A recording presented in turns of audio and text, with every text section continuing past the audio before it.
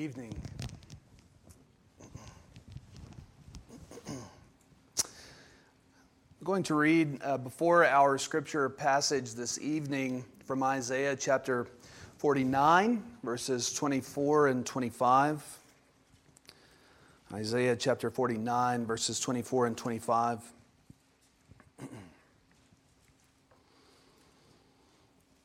Can the prey be taken from the mighty, or the captives of a tyrant be rescued? For thus says the Lord, even the captives of the mighty shall be taken, and the prey of the tyrant be rescued. For I will contend with those who contend with you, and I will save your children. And now our scripture text this evening, our sermon text, comes from Romans chapter 6, verses 1 through 11, but I'm going to begin reading in chapter 5, verse 18 for the sake of context. So beginning in Romans chapter 5, verse 18, this is God's holy, inerrant, and infallible word, the very words of eternal life, and you would do well to give it your full attention. Therefore, as one trespass led to condemnation for all men, so one act of righteousness leads to justification and life for all men. For as by the one man's disobedience the many were made sinners, so by the one man's obedience the many will be made righteous. Now the law came in to increase the trespass, but where sin increased, grace abounded all the more. So that as sin reigned in death, grace also might reign through righteousness, leading to eternal life through Jesus Christ our Lord. What shall we say then? Are we to continue in sin that grace may abound? By no means. How can we who died to sin still live in it? Do you not know that all of us who have been baptized into Christ Jesus were baptized into his death? We were buried, therefore, with him by baptism into death, in order that, just as Christ was raised from the dead by the glory of the Father, we too might walk in the newness of life. For if we have been united with him in a death like his, we shall certainly be united with him in a resurrection like his. We know that our old self was crucified with him in order that the body of sin might be brought to nothing, so that we would no longer be enslaved to sin. For one who has died has been set free from sin. Now, if we have died with Christ, we believe that we will also live with him. We know that Christ, being raised from the dead, will never die again. Death no longer has dominion over him. For the death he died to sin once for all. But the life he lives to God. So you also must consider yourselves dead to sin and alive to God in Christ Jesus. The grass withers and the flower fades, but the word of the Lord endures forever. Will you go with me to the Lord in prayer? Heavenly Father, we thank you for the gospel of your Son, Jesus Christ, which is your power unto salvation.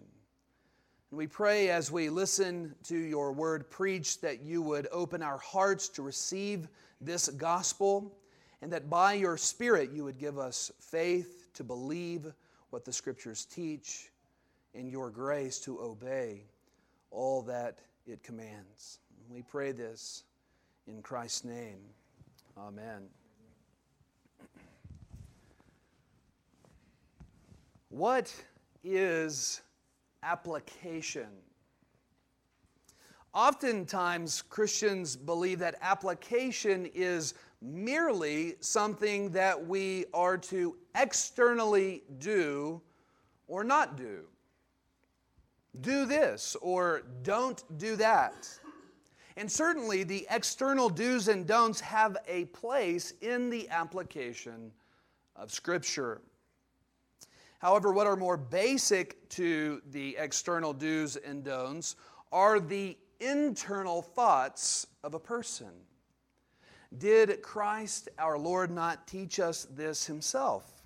For example, concerning adultery, the Lord stated, "You have heard that it is said, 'You shall not commit adultery.'" There's the external acts. He says, "But I say to you that everyone who looks at a woman with lustful intent has already committed adultery." The Lord does this also with murder, stating that everyone who is even angry with his brother will already be liable to judgment. He already has murder in his heart if he has unrighteous anger towards his brother. You see, what is more basic than the do's and don'ts of our outward actions are the inward thoughts of a person. Said with different words, application is first and foremost a matter of the heart. Again, Jesus taught us that what comes out of the mouth proceeds from the heart, and this defiles a person. For out of the heart comes evil thoughts, murder, adultery, sexual immorality, theft, false witness, slander. Application, beloved, is first and foremost an inward reality before it is an outward reality. And the application of the text before us this evening is right along these very lines. The 11th and final verse of our passage commands you to consider yourselves dead to sin and alive to God in Christ Jesus. That word, consider, can also be translated to reckon or to credit in an accounting way. And this word also contains within its semantic domain, the idea of thinking. The application of this text, therefore, is not so much an external do or don't, but an internal thought process that we are to possess. We are commanded. It's an imperative. We are commanded to understand something about our identity in Christ the Lord. As believers, we are to consider, to think of, to understand ourselves to be dead to sin and alive to God in Christ Jesus. Now, before Paul gives us this command, he teaches us why we are to consider ourselves dead to sin. I might put it this way.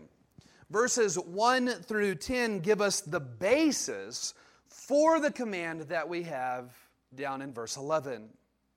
In other words, the ground for the command to consider yourself dead to sin is given in the first 10 verses of this passage. And so let's spend some time putting this command in context. Now, Paul begins this passage with a rhetorical question. He asks, "What shall we say then?" It's two questions, actually. What shall we say then? Are we to continue in sin that grace may abound? Now, this is the whole issue that Paul deals with in this passage. Should believers continue in sin so that grace may abound? This is the issue that leads to the command in verse 11 to consider yourselves dead to sin. But why does Paul ask this question? Well, he does so because he sees a possible misconception to what he has been teaching in the previous chapter. It's why I began our scripture reading back in chapter 5. And so it is vital to understand the teaching of Paul in chapter 5 in order to understand why Paul is asking this question. Now, in chapter 5, Paul had been teaching that when Adam sinned, all mankind sinned. When Adam fell, all of mankind fell. Why? Because Adam represented all of mankind in the first covenant God made with man. Adam was the first covenant head, the first covenant representative. So when Adam sinned, all of mankind sinned in him and fell with him because he was our covenant representative. I heard one pastor put it this way: in Adam's fall, we sinned all. In Adam's fall, we sinned all. And so on account of the first sin, mankind is now in an estate of sin and misery. And what are the wages of sin? The wages of sin are death. It's death and condemnation. Now also in that 5th chapter, Paul teaches that many years after the fall of Adam in the Garden of Eden, many years later, God gave the law to His people Israel. And the giving of the law caused sin to increase. It caused sin to abound. When the law was given, sin increased, even beyond that first sin that Adam committed. And so the giving of the law caused sin to increase or to abound. Now, here is why Paul states all of this. He tells us these things so that we might understand that though sin came into the world through Adam and abounded through the giving of the law, nevertheless, grace abounded all the more through Jesus Christ. Amen. Here's the way Paul says it in chapter 5, verses 20 through 21, the last two verses. If you have your Bibles still open, it would serve you well to look at those final two verses there in chapter 5. Beginning in verse 20, he writes, "Now the law came in to increase the trespass, to increase that sin of Adam.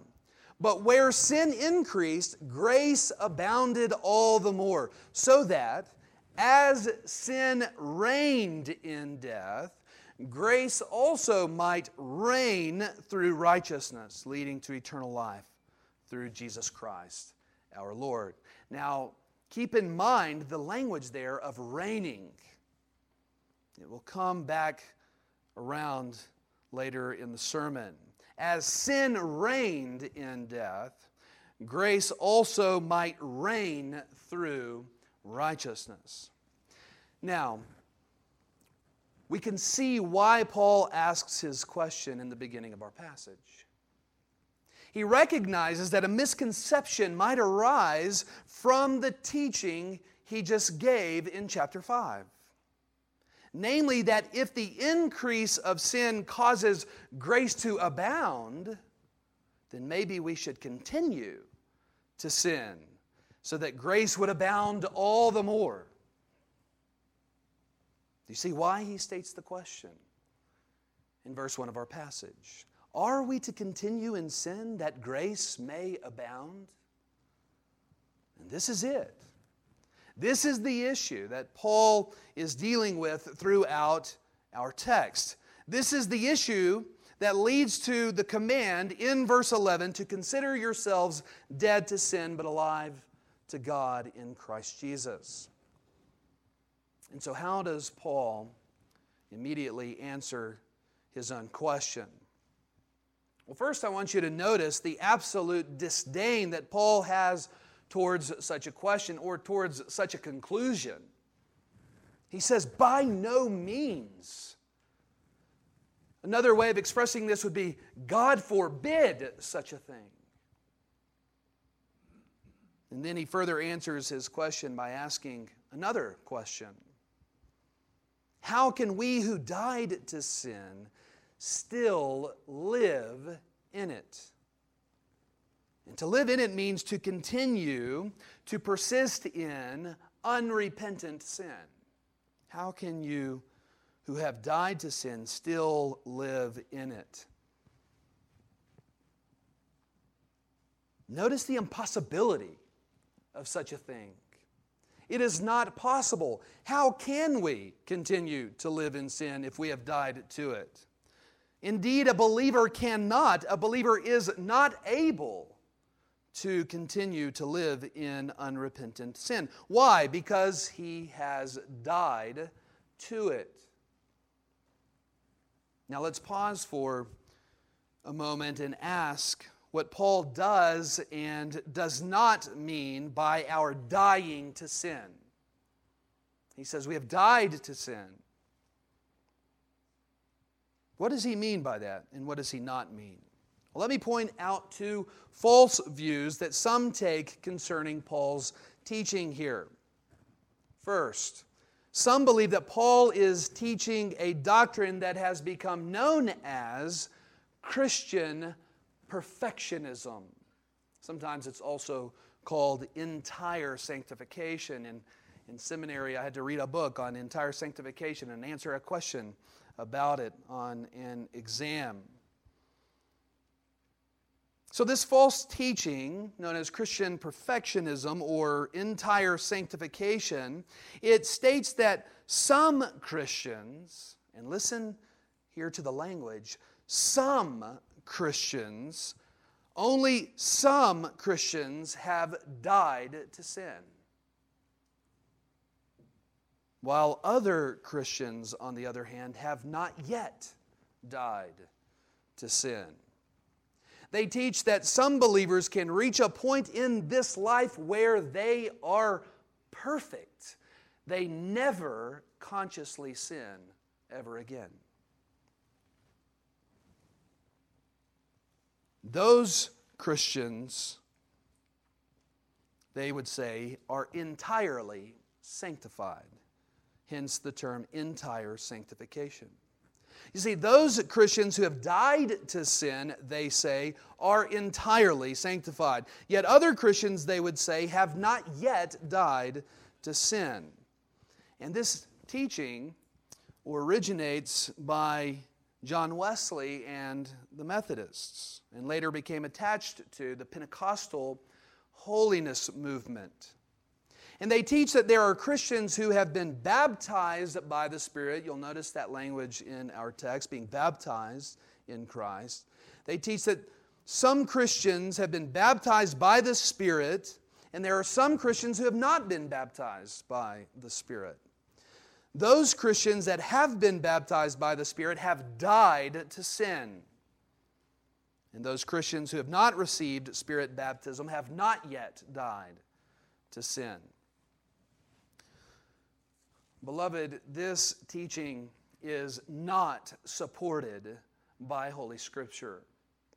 In fact, our author, the very same author of our text, Paul, teaches in 1 Corinthians 12, verse 13, that in one Spirit we were all baptized into one body, Jews or Greeks, slaves or free, and all were made to drink of one Spirit. All were baptized in one Spirit, and all were made to drink of one Spirit. We are all Spirit baptized in our union with Christ. My friends, understand that when we receive Christ, we receive all of Him, all of His benefits. We do not just take justification and adoption first, and then later sanctification. That is to tear Christ asunder. It is to divide Christ into pieces. When we are united to Christ, we receive the whole Christ. All that Christ has accomplished for us in His life, death, and resurrection are ours by Spirit-wrought union with Him. In Christ you have received every spiritual blessing in the heavenly realm, says Paul in Ephesians 1.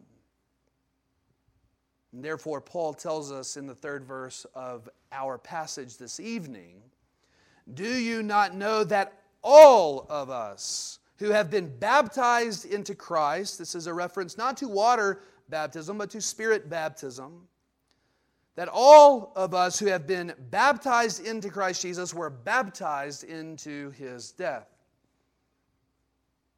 All of us who have been baptized into Christ, which is every believer, all who have been Spirit baptized into Christ were baptized into His death. A more literal translation would be, as many as have been baptized into Christ. And every believer is baptized into His death, which means that all believers have died. If we were united to Him, if we were baptized with Christ and we were baptized with Him in His death, every believer has died to sin, which means that we now walk in newness of life, just as Christ too received new life in the resurrection from the dead. And so this is the first false view that some teach regarding this passage. Now the second false view is not as dangerous, but is nevertheless still false. The second false view is that this dying to sin is something that continues throughout the life of the believer. Said in other words, some wrongly teach that our dying to sin in Romans 6 is a progressive work of God in our lives that is only completed when we get to glory. Now, this can be a little bit confusing because we do believe in progressive sanctification. The Westminster Shorter Catechism, as well as the Baptist Catechism, describes sanctification as a work of God whereby we are enabled more and more to die unto sin. You see, the progressive work, we are to do it more and more. And so there is a sense in which sanctification is a progressive work in our lives. But that is not the aspect of our sanctification that Paul is teaching in this passage. And so what is Paul teaching in Romans chapter 6? Well, here it is. Paul is teaching a one-time, definitive, irreversible death to the reigning power of sin.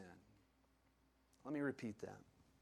Paul is teaching a one-time, definitive, irreversible death to the reigning power of sin in your life. Perhaps it is best understood in view of our covenant representatives.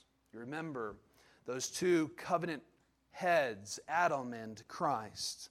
You see, we all come into this world united to the first covenant representative, Adam.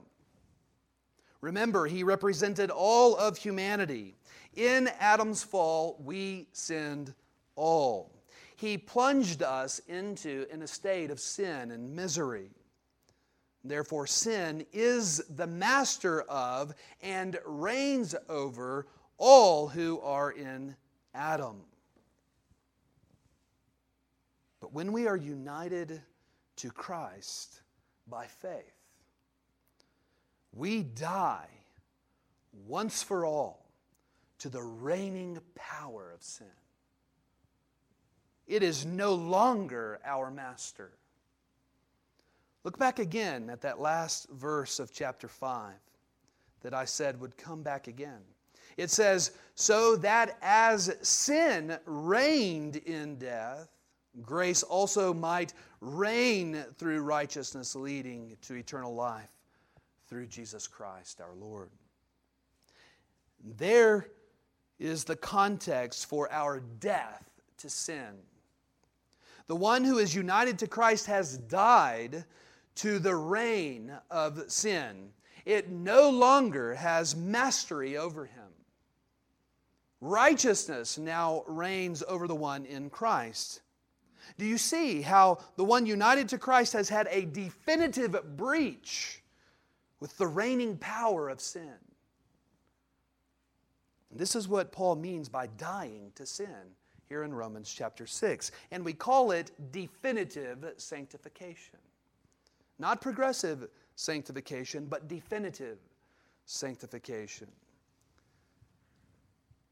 We must be careful not to interpret this passage in light of our progressive sanctification. It could be said this way: we need not interpret this passage in light of our ongoing experience with the struggle of sin, whereby we die more and more to it. No. We need to interpret it in light of our definitive sanctification. That is, in light of our one-time death to the reigning power of sin.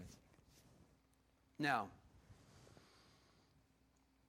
you ask, how can it be that I have died to sin, yet in my experience I still commit sins all the time? How can this be? How can I have died to sin, yet still commit them? Well, you may have died to sin, but sin is still alive in you. By dying to sin, you can no longer live in it, meaning you cannot remain in consistent, unrepentant sin. That is impossible. You have died to sin as your master. It does not reign over you. And it is precisely because you have died to sin that you are now commanded, according to Romans chapter 8, to put to death that remnant of sin that remains. Because you have died to sin, you are now commanded to put to death, by the power of the Holy Spirit, the misdeeds of the flesh. You see, without your definitive sanctification, there would be no progressive sanctification. Without dying to sin as your master, you could not put to death the remaining sin that influences you. Your death to the power of sin and your new life in Christ unto righteousness is what empowers you to engage in the slaughterhouse of sin. And so again, we must not interpret this passage in light of our ongoing experience with the struggle of sin, but in light of our once-for-all death to the reigning power of sin. Now, all that I have just said implies that we are to interpret this passage in light of the objective accomplishment of the gospel of Jesus Christ. In light of the death, the life, death, and resurrection of Jesus Christ. And that is precisely what Paul is going to tell us in verses 5 through 10. Look with me at verses 5 and 6. Paul writes, "For if we have been united with him in a death like his, we shall certainly be united with him in a resurrection like his. we know that our old self was crucified with him in order that the body of sin might be brought to nothing, so that we would no longer be enslaved to sin. See, these verses are telling us that it is impossible to think about our death to sin and new life to God apart from the death and resurrection of Christ. We cannot think of it apart from the gospel. Paul is telling us that our own death to sin and new life to God is necessarily attached to the objective, historical accomplishment of the gospel of Jesus Christ. When He died on the cross, at that moment in history, our old self was crucified with Him. Just as we all sinned in Adam, we all died to sin in Christ. For those who are united to Him by faith. So again, it is helpful to think of this with respect to our two covenant representatives.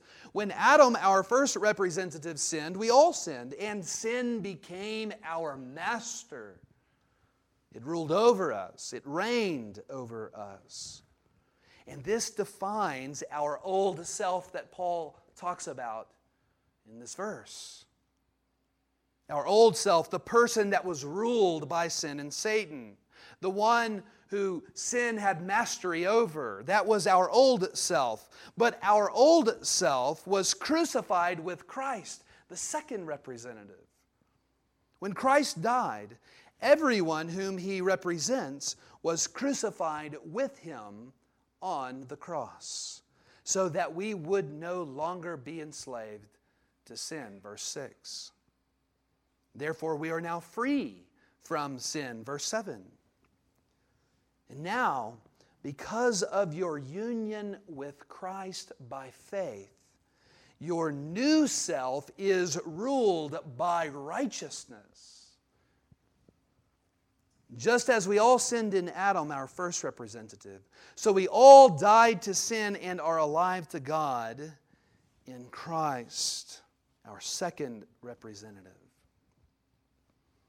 Do you remember how Jesus responded to the Pharisees' accusation that He casted out demons by the power of Beelzebul, by the power of Satan?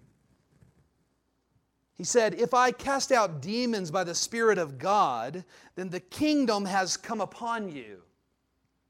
He was bringing the kingdom. And He goes on to say,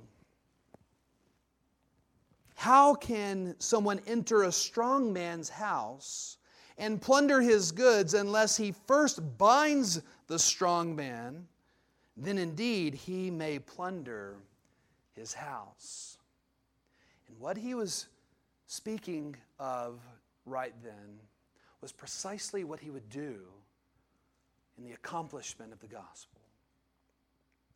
You see, Satan is that strong man, but Christ, in bringing the kingdom, bound that strong man and is now plundering the goods from the strong man. He is plundering the goods of his palace, of his kingdom. And what are those goods that he plunders? They are you and me. You see, Christ comes and He takes us from the kingdom of Satan and He transfers us into His own kingdom, now reigned by righteousness. That is your definitive sanctification.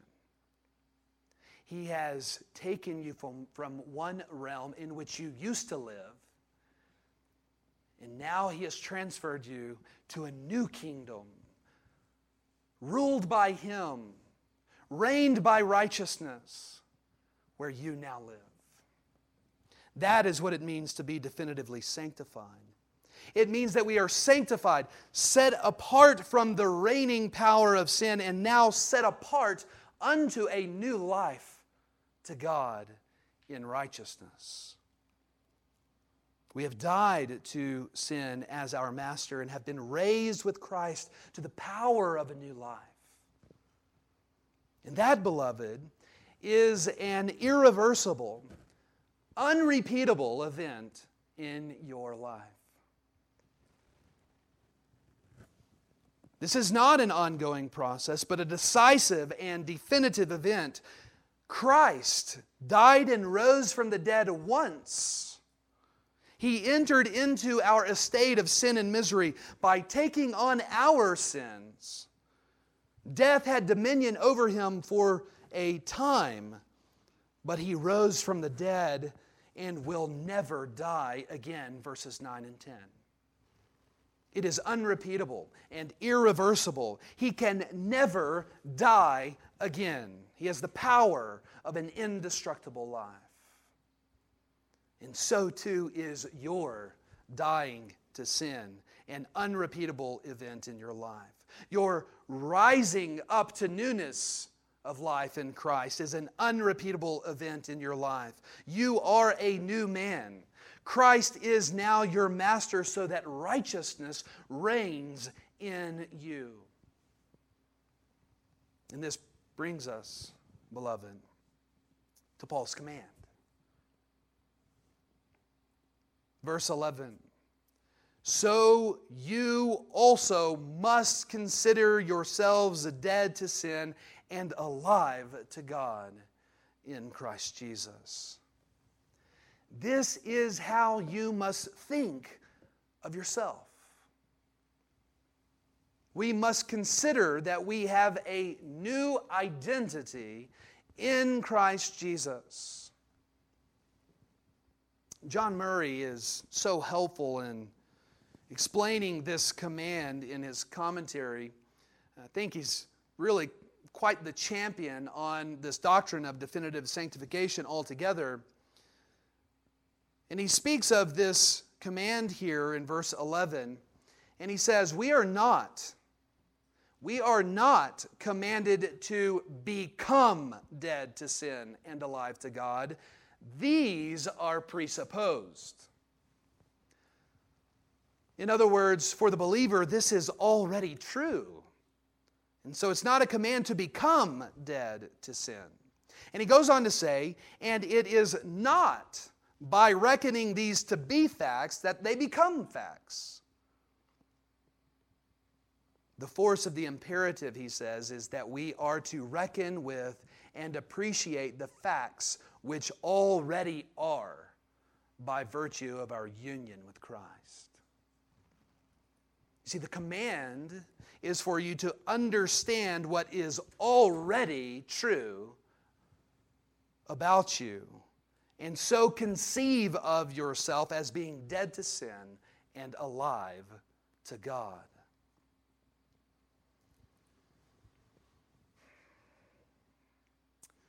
Now, I'm not naive, or at least too naive. I know that this is very hard to do sometimes, isn't it?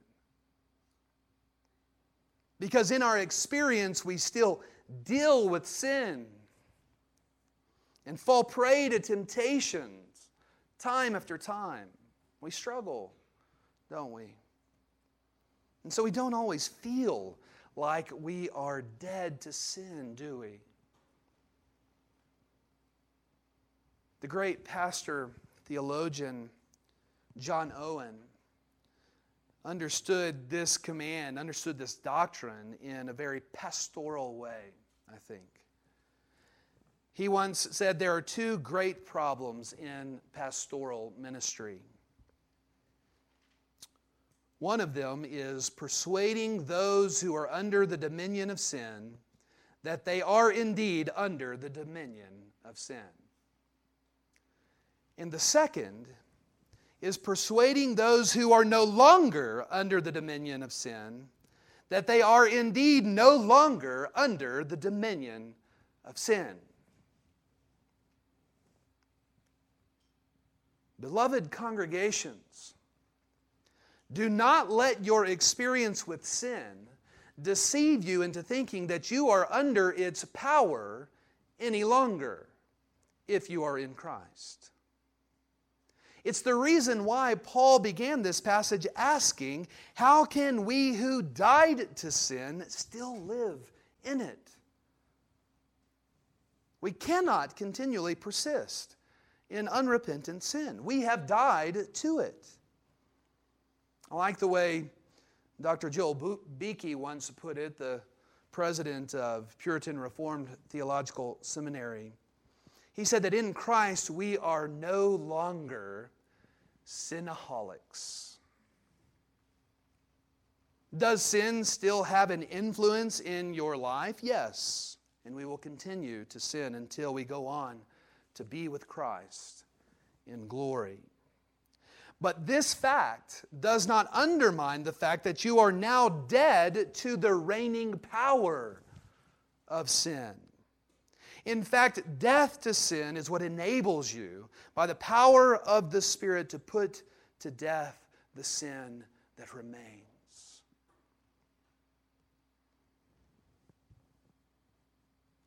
What wonderful truths Holy Scripture teaches us.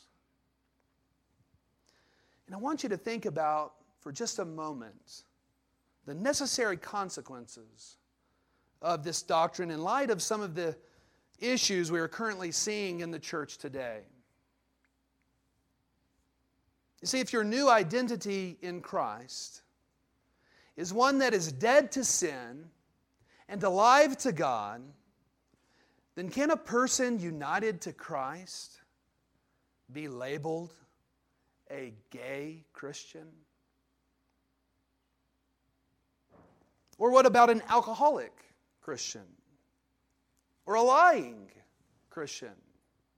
An adulterous Christian? You see, you cannot put any adjective, a sinful adjective, in front of your identity in Christ. Because you are dead to sin. This can never be. How can we who have died to sin still live in it? Think of how Paul puts the matter in 1 Corinthians chapter 6, verses 9 through 11. He says, "Or do you not know that the unrighteous will not inherit the kingdom of God? Do not be deceived. Neither the sexually immoral, nor idolaters, nor adulterers, nor men who practice homosexuality, nor thieves, nor the greedy, nor drunkards, nor revilers, nor swindlers will inherit the kingdom of God. And such were some of you. But you were washed. You were sanctified." He does not say you are being sanctified. But you were definitively and irreversibly sanctified, set apart from the reigning power of sin, and set apart unto God to live in righteousness. Now, you may struggle with same-sex attraction, or with alcoholism, or any other sin that we can deal with in this life. We will all continue to fight against the influence of sin for the remainder of our current lives. But as we battle against these sins, we are to do so knowing that we are dead to sin and alive to God in Christ Jesus. And so the application here is not a do this or don't do that. It's not live righteously and don't live sinfully. Paul will go on to command those things in the following verses. But the application here is a way of thinking of yourself. If you think according to the truth, it will have profound effects upon your way of living. And that's why what you believe is so vital to your way of life. The very first step in applying the Scriptures to your life is believing what it says. Believing what is true of God. Believing what is true of His gospel. Believing what is true of yourself. It's why doctrine is so important. If you know the doctrine, then its application will necessarily follow. And so the application in this passage is that you are to understand who you are in light of the accomplished gospel of Jesus Christ. You, beloved, are dead to sin and alive to God in Christ Jesus. To Him be all praise and glory, now and forevermore. Amen. Let's pray. Most gracious Heavenly Father, we thank You for the accomplishment of the gospel of Jesus Christ, for it is the power by which we are saved. And we thank You that You opened our minds to receive this gospel. For in and of ourselves we are fools and despised it. But yet You have allowed us to see it and believe it, and so have received eternal life. Let us now walk, O God. Empower us, O God, by Your Spirit to walk in newness of life, for we have died to sin and are alive to You in Christ Jesus.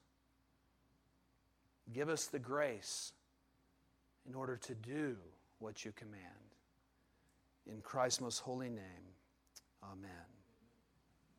And now, our benediction comes from Romans chapter 16. Please look up and receive the blessing of your God. Now to Him who is able to strengthen you according to my gospel and the preaching of Jesus Christ, according to the revelation of the mystery that was kept secret for long ages, but has now been disclosed, and through the prophetic writings has been made known to all nations, according to the command of the eternal God, to bring about the obedience of faith to the only wise God, be glory forevermore through Jesus Christ. Amen. You are dismissed.